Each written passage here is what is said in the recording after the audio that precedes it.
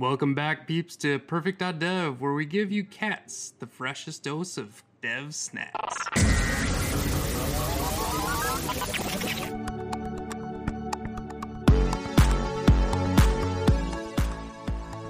Hello, everyone. Welcome back to Perfect.dev.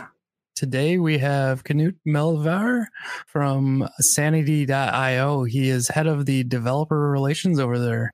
Yeah, I'm in the show. Knut, do you have anything you want to say to get rolling here? Yeah, sure. Well, Happy New Year, I guess. Yeah, Happy New Year as well. I also have my guest host with me, Nick Roosh. Hey, what's up, everybody? Happy New Year. I'm excited about this. Let's get to it. I'm pretty pumped. So in just a little backstory, in 2019, I started Ajon P and had a back end that was a mess. I threw it all over the place, had some markdown files, all that fun stuff. In my rewrite to Gatsby, I stumbled upon this crazy thing called Sanity.io, and that is where I was able to meet Knut, because he is all over their Slack channels. He basically helps me once a day, still to this day. It's kind of nuts. So I'm going to dive into our questions and get rolling here. So first question, what is a headless CMS? Yeah, and I guess I'm the one to answer, I guess. Yeah, that's kind of like the big question, isn't it? So yeah, a headless CMS, it's kind of a problematic category for us who makes CMSs, because it's defined by what it is not, in a way. So headless means that it is a content management system that doesn't come with like a way to render the content on a web page. So CMS used to come with like a template language built in, like WordPress used PHP or Jekyll used like what does the handlebars or something? Yeah. I think so, yeah. Yeah, and so-called headless CMS doesn't come with that. It only comes with an API or a way to edit Markdown files or whatever. So it's kind of defined like what it doesn't have. Why you would want a headless CMS is because exactly that, because you have some other way to render some content, either in like a fancy JavaScript framework like Gatsby or Gridsome or what have you, or in something completely different, like a voice assistant or a toaster, what have you. Yeah. Right. So how does like Sanity.io fit into that picture? Like, why did Sanity.io come to be? Like, where was that grand vision? Yeah, so Sanity was built by its sort of predecessor, which was a digital agency called Banglet. And they got this like world-renowned architecture firm. Like they asked them to build a new website, and their old website was on WordPress. And when like the guys at Banglet like looked into this, they kind of found this mess of content where projects info and all the buildings and all this stuff was like chaotically structured in HTML and sort of impossible to unwrangle and build into something new. So they kind of wanted a platform or a CMS that would let them structure this content and render it in interesting ways. And at the time, there wasn't really a solution that could provide what they needed. So they had to make it themselves. So that's where Sanity came up. It was kind of neat, successful. And a couple of years after, they thought, hey, why not just build a product out of this? Sure. Yeah. And rest is history, I guess. Yeah, that's awesome. So if I remember right, a big part of the vision behind like Sanity is portable text. And that was something new to me, and it's still something I struggle with a little bit. I understand that, you know, you want to be able to, I think you even mentioned a toaster, like you want to be able to send down like this content onto your front of your fridge or a toaster or whatever. How does that work? Like, I think a lot of people are used to Markdown, but what does portable text actually look like? What does it do? Yeah, so everything in Sanity is structured like as JSON documents, which makes it really easy to work with in especially web technologies, I guess, and JavaScript in the JavaScript world and so on. And portable text is a specification. It's like open source, and you can check it out for dealing with rich text in like a JSON structure. And we have, like, for many years embedded rich text in this format called HTML, and it has been great. Yeah, I think I've heard of that one. But it's great mostly for the web, and of course, the web is a big part of what we do. But it's not so great when it comes to native apps or toaster programming code or whatever, and it's not that great in like these JavaScript frameworks, because like it's not fun using dangerously insert in inner HTML in React and sort of lose control over what happens inside of it, right? So portable text lets you like serialize different parts of rich text and give you control over how that is rendered, even in like a web framework. So that's kind of useful. It's a bit of a learning curve because it's not that common, like of an approach. But once you get into it, it's pretty neat. Yeah, for sure. It took me a minute to do some of the, like, I don't know if you call it deserialization or what it's called, but basically like taking in all that nice portable JSON-y text, and it becomes a lot, like where Markdown has, basically your paragraphs are just text, and then you have your header with a pound or 2 pounds or whatever. HTML similar, right? Because you have markup, it actually tells you what's happening in there. The portable text, which for many of you on the podcast, it's probably hard to actually visualize this, but if you looked at JSON, it actually breaks down every single line. So like, if you have a paragraph, but it has a bold parameter in it, it actually has to list out that certain piece of text is bold. And when you take that whole massive, like, raw portable text back in, you have to kind of, what's the right word? Deserialize that text, and then put it back into, most of the time, what we're dealing with, an HTML form. So it's a lot of like this back and forth, but it's definitely, I think if we look out 3 years from now, it's like, why weren't we doing that more often? That's kind of where my head's at. But yeah, so I'm like, I've been using Markdown forever, or not forever, because it hasn't been forever, but it's designed to be easy to write and easy to read. That's why John Gruber designed it, because he didn't want to like handwrite HTML, which makes sense, right? But it's not that great for like programmatically parse.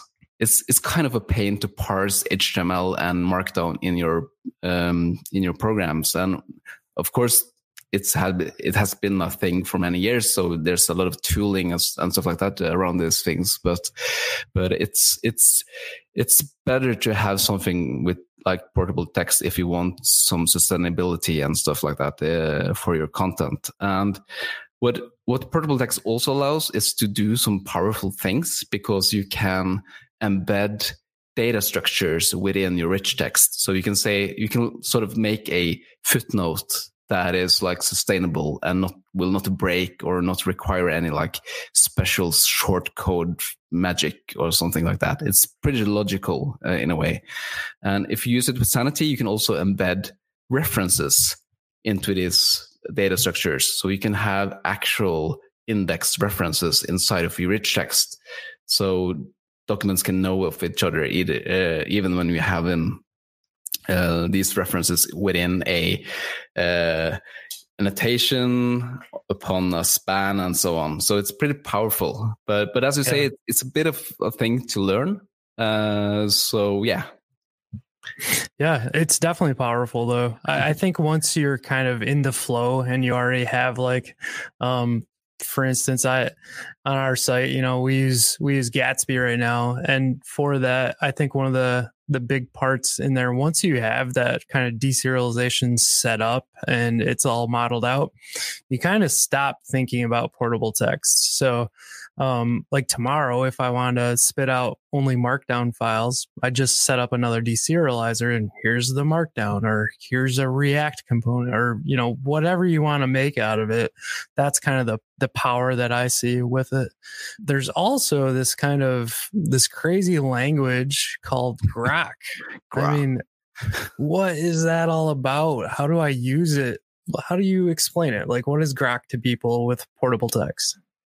Yeah, so Grok, or what's the abbreviation? So Graph Relational Object Queries, I think it's short for. I think that's probably right.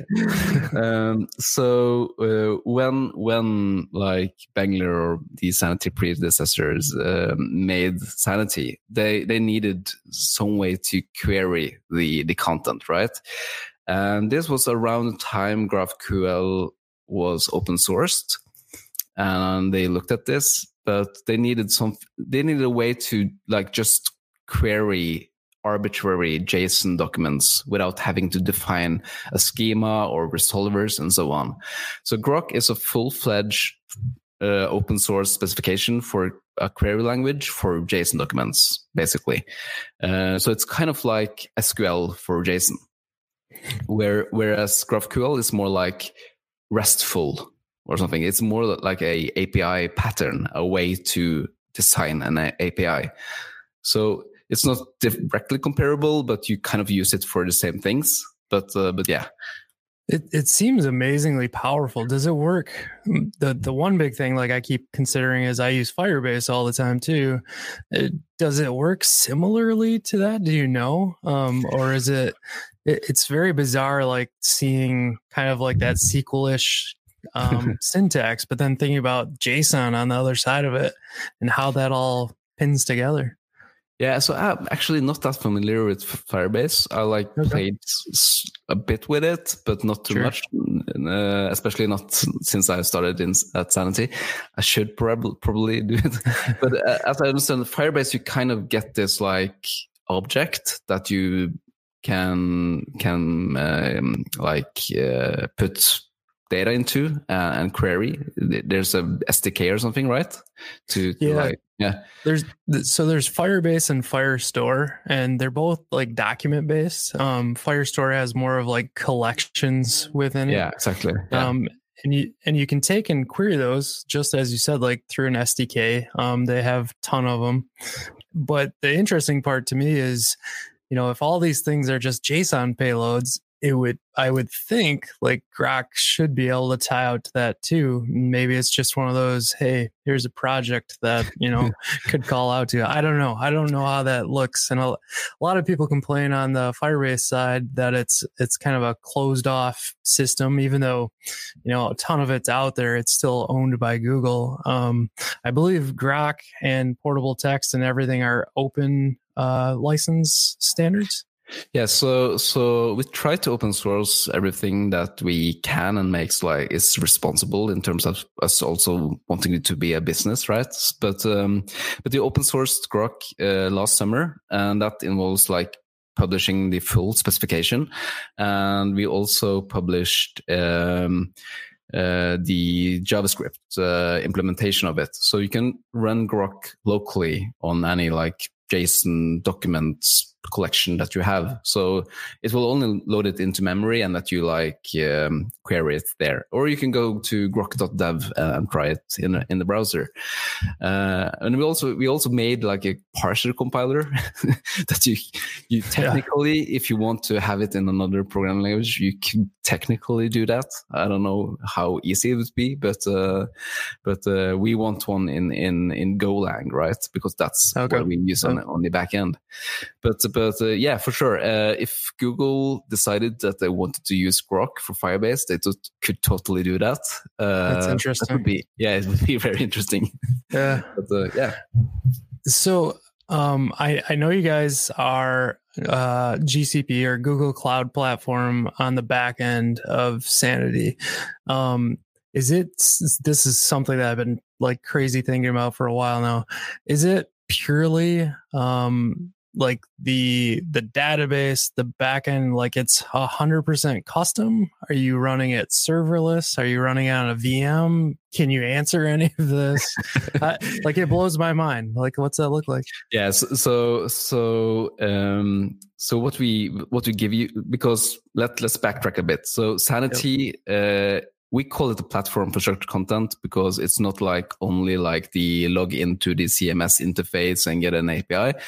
So you get like this open source Sanity Studio, which is kind of like the CMS. And that's just a React single page application. And we give you all the code and stuff like that. This connects to our hosted real-time data store, which you refer to now, which you don't have the source code for because we are hosting it and running it and keeping it up to date, because this is like a real-time data store. So it kind of like Firebase or Firestore in a way. We also have CDNs, like we cache the queries that you have or the assets that you have, because you also get like an asset backend with on-demand transformations and stuff. So we have all this piping and wiring that we are building, and that's custom. It's built with like boring database technologies, but in like a special way that makes it possible. Yeah. I mean, every time I go to look at it, I'm like, oh, this is so much like Firestore, but yet like very content based, and it's doing a couple extra things in here. And so I was trying to figure out if you guys ended up like plugging a backend, and we were talking about JSON, like Firestore is the backend piece, because I've seen like FlameLink is like a CMS built on top of Firebase, and I'm like, did they just plug it all together really nicely and make it work? That's why it seems so Firebase, similar. It's not Firestore. It's much more boring. It's mature database technologies that we have like combined in a way that works. Yeah. Very cool.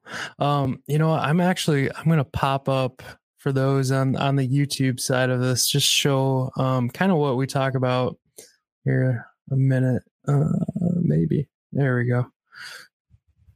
So when Knut's talking about like Sanity Studio, the crazy part is like this is AjohnP's backend. Okay. So when Knut's talking through it, and for those on the podcast, I'm basically showing a web screen, and it has things like blog posts for our blog, and then we break down kind of our courses at a high level, and then course modules.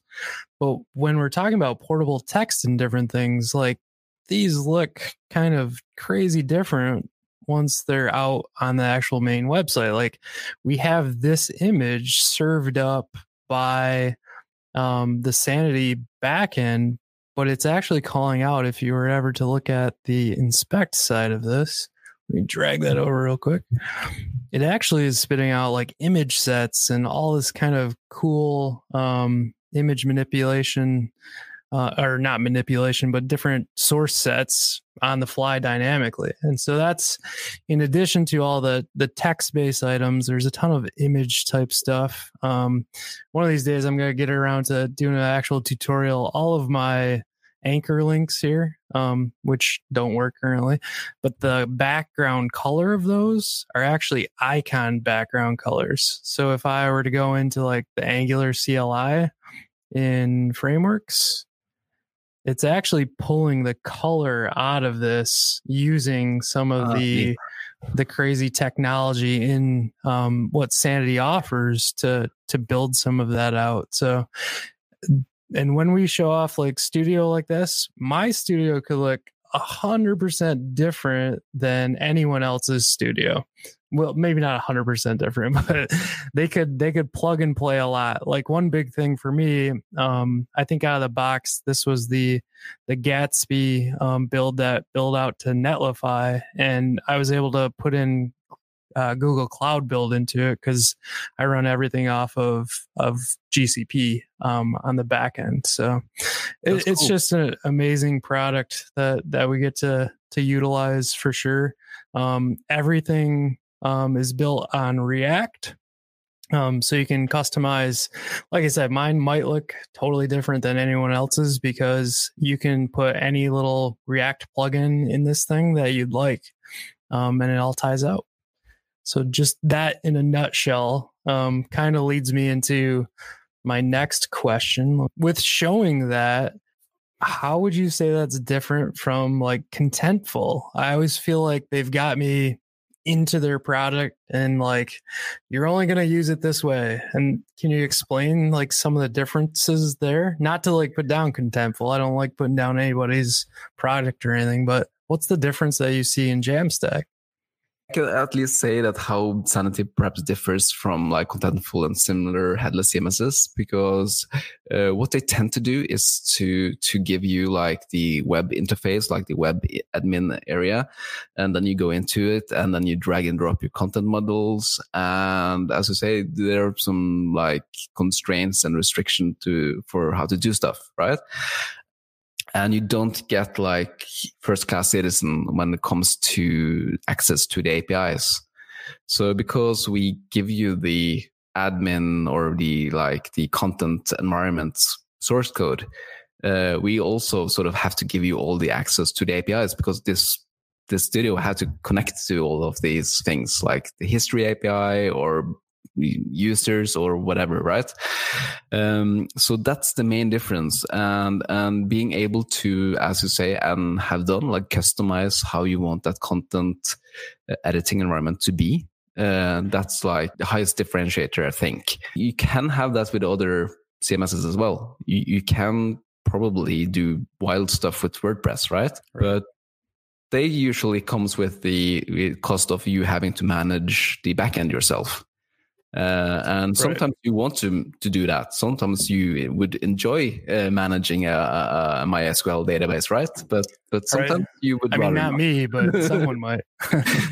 And the other differentiator, I think, is I think we're still the only like content management platform that's real time. So everything you do in the studio or whatever is like real time, like Google Docs, and that's not something you think about a lot, especially if you are like the sole person on the project. But not having to worry about document locking or race conditions and stuff like that is also pretty useful, especially when you are connecting bots or scripts or stuff that wants to do stuff with your content while you are editing or whatever. Yeah. Cool. So I think we probably touched a little bit on my last and final question, but I know you haven't dealt with Firebase at all. Have you done anything with like DynamoDB in AWS or any of those? Okay. I know of them. Haven't done a lot of stuff with them. Yeah. Yeah. My question, and we can just talk about it offhand, was kind of like, what is the difference between like a Firebase and a Dynamo and things like that? And I guess from my standpoint, what I've experienced between my day job and kind of my side projects is Sanity actually, it's 100% focused on content, right? So they want all of your like textual content, your images. You guys aren't doing movies or like video yet, correct? That's correct. Okay. We have partnered with someone that does it better, like Mux. Yeah. So yep. But basically, I guess where I was heading with all that, in order to do at least the image and like database part of those things, you have to dive into like separate products. So not separate like infrastructure products, but when we're looking at like DynamoDB, you've got to tie in like AppSync to, have GraphQL to DynamoDB in the back end that points at a storage bucket to store your images. And you have to like create all of that infrastructure. Same on Firebase. It's Firebase. They don't have a GraphQL endpoint like Sanity does, but REST API essentially, SDK on that, and then you have to end up going with what's the word I'm looking for? Storage container, I think is the right thing on GCP. I keep getting too many clouds in my brain, too many product items. But you have to kind of create all that, where Sanity's just like, hey, here's this thing, here's a React component, drop this in and it works. Or you can add some of the nice plugin features and it takes care of it for you. Is that fair to say probably a decent comparison, not knowing Firebase or AWS though. Yes, so we have customers that doesn't use the studio at all and just use like the backend. For example, we have a large-ish cable TV provider in Norway, and they use Sanity they have a lot of different data sources and databases for movie and TV series content and stuff like that. And they synced all of that into Sanity to get like a unified API to query this against their applications and stuff.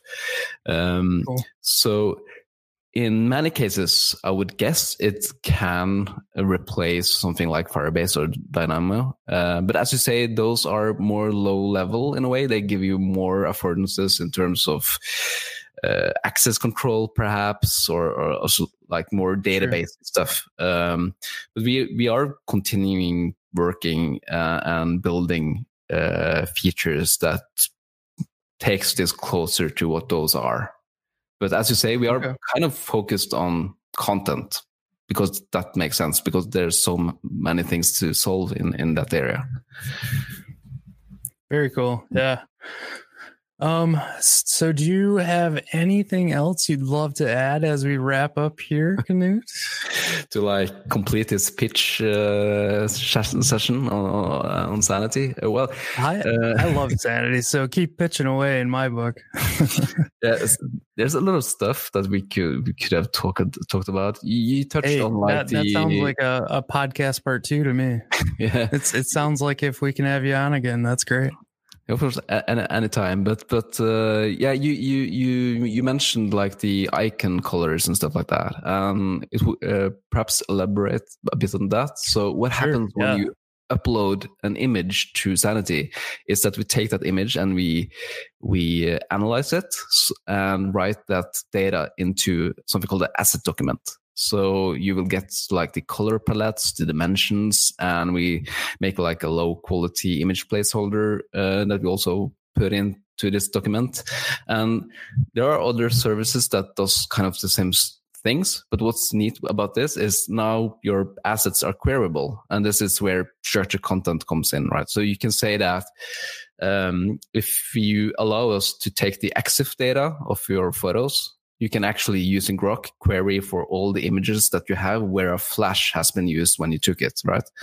Oh, okay. Yeah. And you can also say, give me all the posts that uses an image where the flash has went off when I took the picture. So you can do stuff like that, which is pretty wild when you think about it. But that's like the neat thing with structured content, I think. Yeah, I think you're probably seeing a lot of different like content agencies starting to pick up on Sanity.io because of that. Is it Condé Nast? Didn't you have a blog on that recently where they have tons of asset management going on? Yes, so Condé Nast in Britain has a magazine called Love Magazine, and it's this like very photo heavy kind of publication.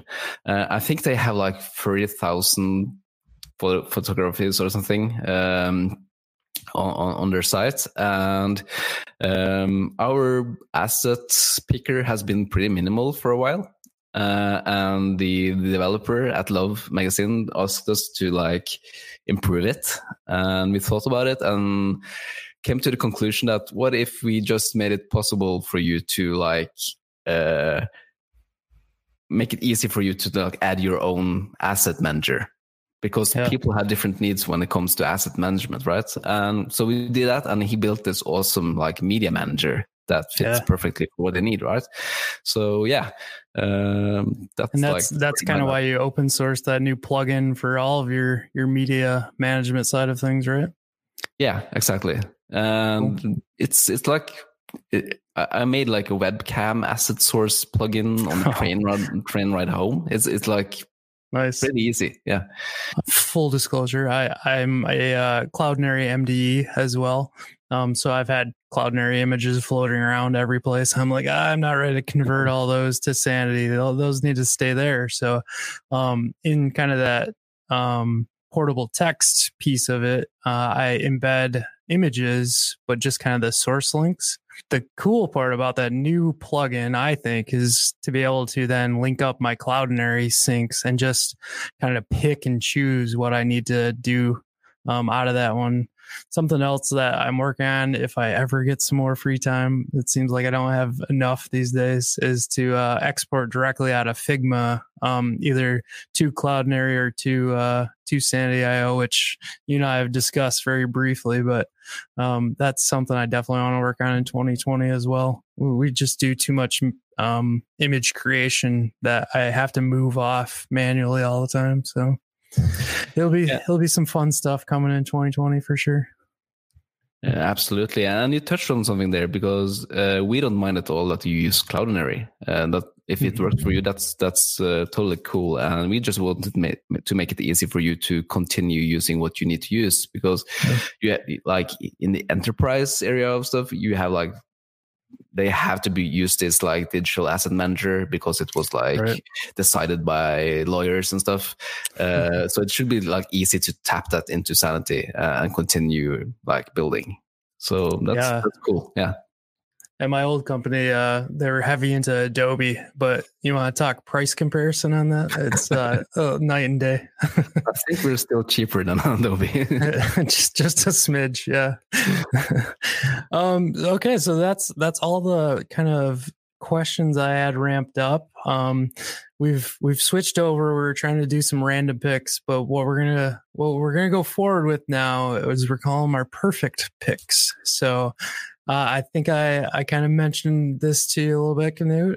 Do you have a few or one or any picks? At least one, or the obvious pick is, of course, go to Sanity.io/create and try it out. But that would be boring to say, right? So my perfect pick is take a vacation. Nice. I like that. Coming out of the holiday season, people kind of forget that. I just took a vacation and it's pretty healthy and good. I just closed the Mac before the holidays and it stayed closed. That was needed.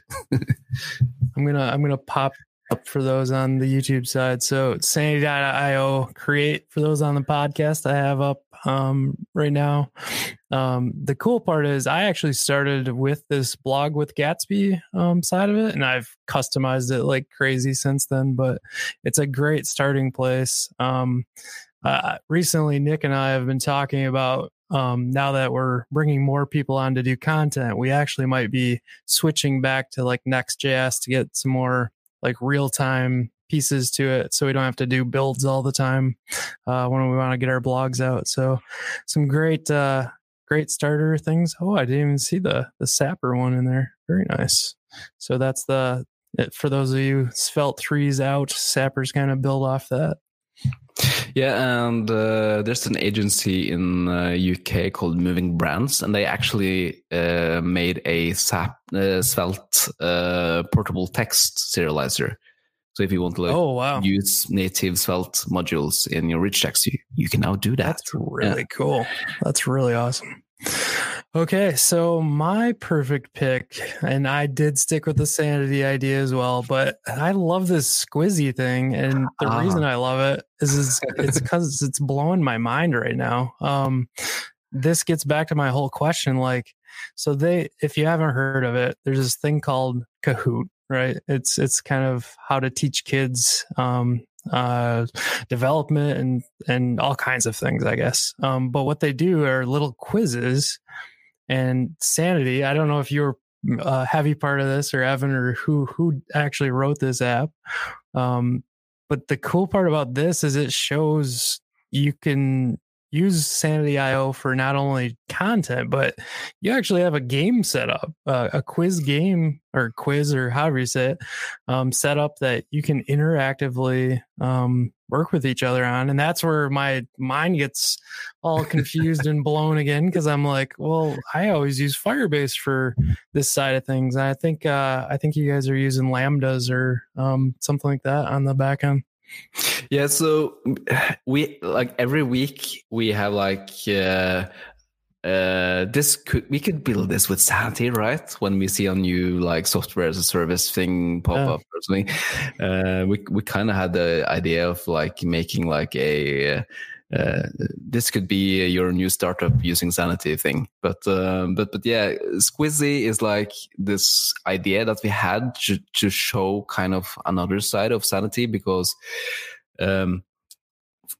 as of now, most people use it like as their website backend, which is totally cool, but there's so much more that you can do. And making this real-time quiz game was a way to show that. Also showing how you can customize Studio, because we also have this, you have this host screen like that have the QR code that your mobile application can scan and shows like the results and stuff like that. And that's made like as a plugin for the Studio. That's very cool.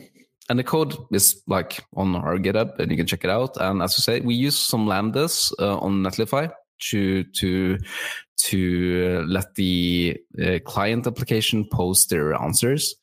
And it's not that much code. That's a cool with lambdas, because it always tends to not be that much code for doing pretty useful things. Serverless for the win, right? Yeah, it's pretty neat. Awesome. So yeah, you should check that out. I'm glad that you picked that.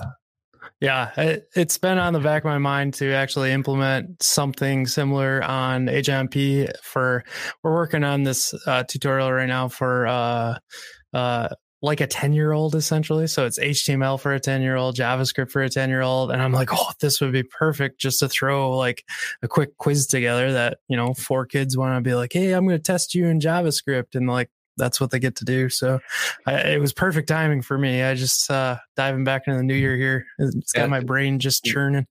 We actually run Ask Squizzy in the Slack community. And really? It totally worked. So that was cool. That's awesome. Awesome. Well, we'll wrap it up there. I really appreciate your time. It sounds like we might be able to steal some of your time again to come on and be a guest on Perfect.dev. Thanks for listening to today's podcast. Head over to perfect.dev to check out our other content and say hi to our community. No matter what you are pursuing, keep working and stay perfect.